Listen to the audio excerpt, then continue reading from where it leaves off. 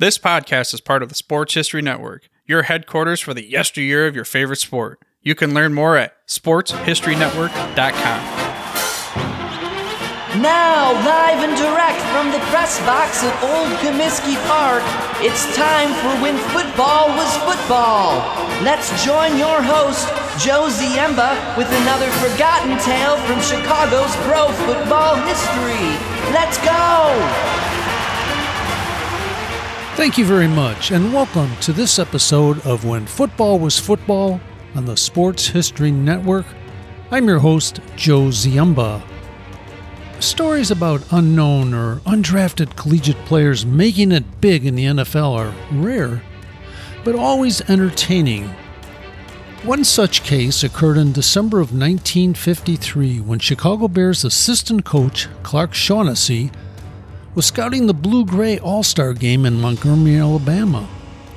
A local coach shared that, in quotes, the best end in this part of the country wasn't even chosen to play in this game, end quote. From the hotel lobby gossip, Shaughnessy learned about a rangy and unstoppable big end from Florence State Teachers College, now called North Alabama, known as Harlon Hill, who was not invited to the game simply because he was from a smaller college. The other coaches who had seen this marvel in person considered Hill a better prospect than anyone from the bigger state schools such as Alabama or Auburn. This guy apparently had superhero powers on the gridiron and could easily demolish any and all opposition.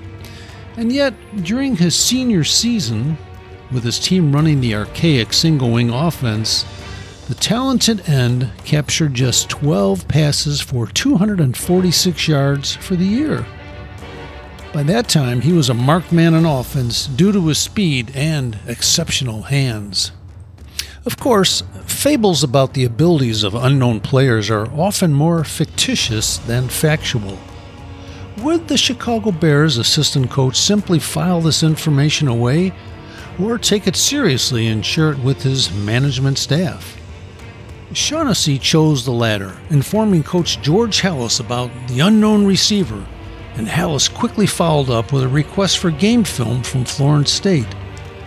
Hallis recalled, "When Shaughnessy told me about Hill, I told him I couldn't even spell Florence, let alone locate it. Yet the Bears owner liked what he saw in the film and told Shaughnessy, 'Hey, let's give this kid a look, Clark.' Hallis was delighted that this untested prospect might soon become a member of the Chicago Bears, if he was still available later in the NFL annual draft. But now, the waiting began. Did other teams know about this player? Would they pluck him from the draft before Hallis could make his selection? But Coach Hallis had done his homework and patiently waited through the opening rounds of the draft before happily selecting Harlon Hill in the 15th round. It was a gem of a discovery since Hill was 6'3", 200 pounds, and ran the 100-yard dash in less than 10 seconds, even if no one had heard about him. As assistant coach Phil Handler once told the Chicago Tribune regarding the surprise drafting of the unheralded Hill, he said, "We gambled and won. I was over my nervous stomach within a few months." Hill himself was unaware of his draft selection until informed by a faculty member on campus at Florence State. Hill later recalled, "I had no idea I had been discovered. I really did not know much about the National Football League.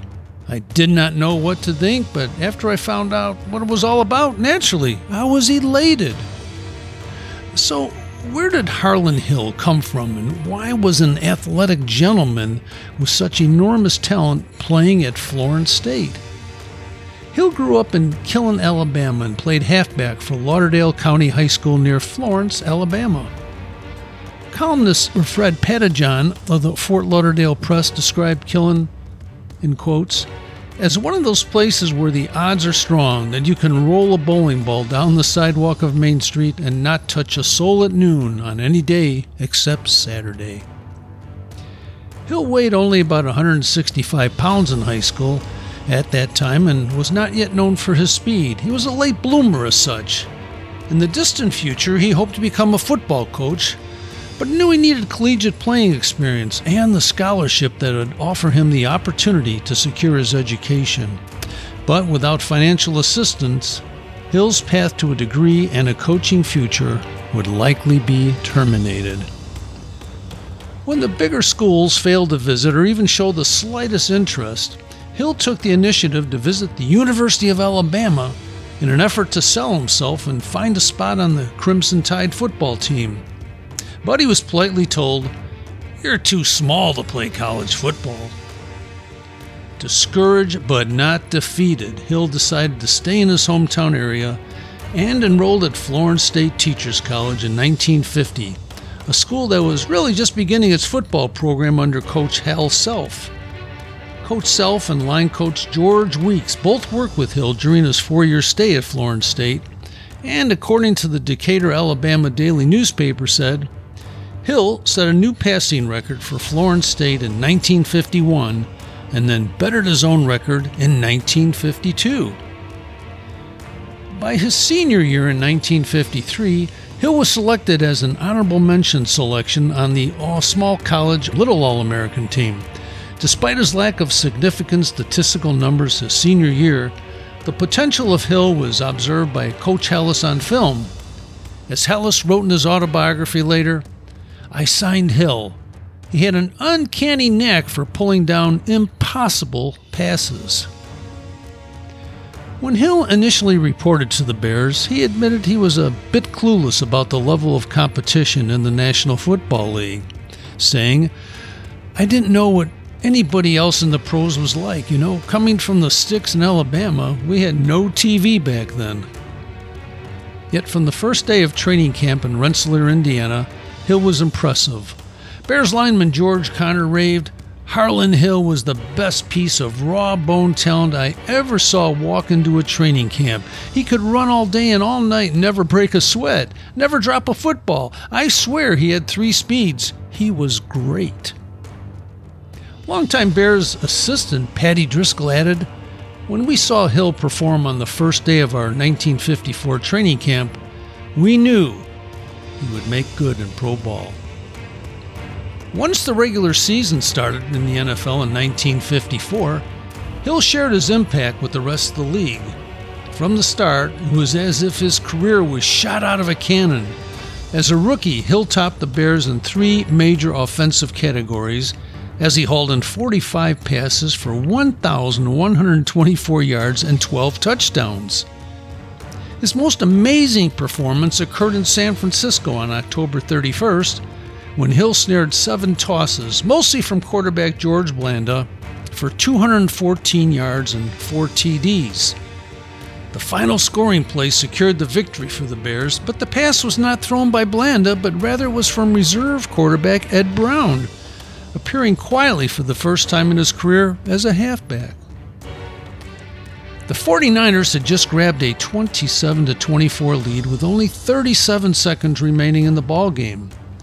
The vociferous crowd of nearly 50,000 was celebrating the success of the second field goal a day by Gordon Saltow that broke a 24-24 deadlock. It was then that Hallis pulled up a surprise play the team had not used all year, dubbed Pass 48, Long Flag. Here's what happened. Brown reported in as a halfback, took a short pitch from George Blanda, and then unleashed a 66-yard scoring toss to Hill that brought the Bears a stunning 31-27 victory over the previously undefeated 49ers. The San Francisco Examiner reported, instead of throwing the ball himself, Blanda slipped it to Brown, who drifted back and let go with all the power in his good right arm. John Henry Johnson, who was in there on defense as a replacement, saw what was happening but was too late to do anything about it. He let the fleet-footed Hill get behind him to make the catch. Johnson gave chase, but Hill easily outran him to the end zone as the partisan crowd saw its hopes of an undefeated 49er season go a-glimmering. Hill, in the play, delayed slightly at the snap, then turned on the jets as Johnson broke his way. Hill later explained that, "When I saw Johnson coming up at me, I just took off. And Hill took off from the rest of the NFL as well, easily winning Rookie of the Year honors in 1954 after his tremendous season. In 1955, Hill grabbed 42 more passes for 789 yards, 9 more touchdowns, and was voted as the NFL's MVP by the Newspaper Enterprise Association. His receiving expertise was on display in a 24-14 win at Detroit on November 20th, 1955, when Hill snared a pair of touchdown passes. But it was not the fact that he caught the touchdowns, it was the way he did it. The Detroit Free Press reported, Harlon Hill fooled Detroit pass defenders twice with his baffling fakery. On both plays, Hill feinted defenders out of position to make the tallies possible. The Chicago Tribune added, Hill gave Bill Stitz the hip, shoulder, and eyeball treatment, leaving the young defender all tied up in a knot on the ground. In 1956, Patty Driscoll became the head coach of the Bears due to another George Halas retirement, and the Bears, with a 9-2-1 record, qualified for the NFL title game thanks to a pair of spectacular catches by Hill late in a 17-17 come-from-behind draw with the New York Giants. One of those impressive grabs has been included in the list of the 100 greatest plays in NFL history. Trailing the Giants 17-3 in the fourth quarter, the Bears rallied to tie the game as Hill hauled in scoring passes of 79 and 56 yards. But it was the final pass that has been immortalized and is still available to watch if you'd like on YouTube. Hill juggled the ball at least twice before ultimately securing the pigskin as he fell into the end zone with a defender draped all over him. Losing coach Jim Lee Howell of the Giants marveled at Hill's capable, and I should say tied coach, not losing coach, marveled at Hill's capabilities by saying, "Those long legs of Hill are deceptive. He's going faster than you think." Although the deadlock with the Giants helped the Bears retain their slim divisional lead, the club eventually met the Giants again in the NFL title match, where the Giants obliterated the Chicagoans 47-7. Hill completed his finest season during the 1956 NFL campaign by grabbing 47 passes for 1,128 yards and 11 touchdowns. During his first 3 years in the league, Hill was named an All-Pro all 3 seasons, and in that time compiled an impressive offensive record of 134 receptions for 3,041 yards and 32 touchdowns. Although Hill's receiving numbers fell in ensuing years, primarily due to a whole series of injuries, he was still a serious threat on the field, but was not against serving as a decoy when needed. In an article he wrote for the Chicago Tribune in 1957, Hill explained the realities of his position, saying, "Sometimes you will act as a decoy. This is almost as much fun as catching a pass. On many occasions, I have taken 2 or more defenders with me in the wrong direction, leaving a teammate wide open for a pass." After spending the summer of 1957 in the military, Hill caught 21 passes for 483 yards and a pair of touchdowns. However, he was limited by an injured shoulder that required surgery. A year later, on November 16, 1958, Hill ruptured his Achilles tendon in a 17-0 loss against Baltimore that ended his season early. And of course, this is a very difficult injury to overcome, but Hill returned to action the next season and said, "I was the first one to recover, any athlete, from a completely severed Achilles tendon. That was a serious injury. But I had a great doctor in Chicago that repaired it and enabled me to play. But it sure slowed me down a lot." Hill continued to play for the Bears both on offense and then gradually more on defense through the 1961 season, when he caught just 3 passes for 51 yards. He was traded to the Steelers on July 22, 1962 for a future draft choice, but was released by Pittsburgh on October 31st. Hill was immediately signed by Detroit on November 1st and finished his NFL career with the Lions that season.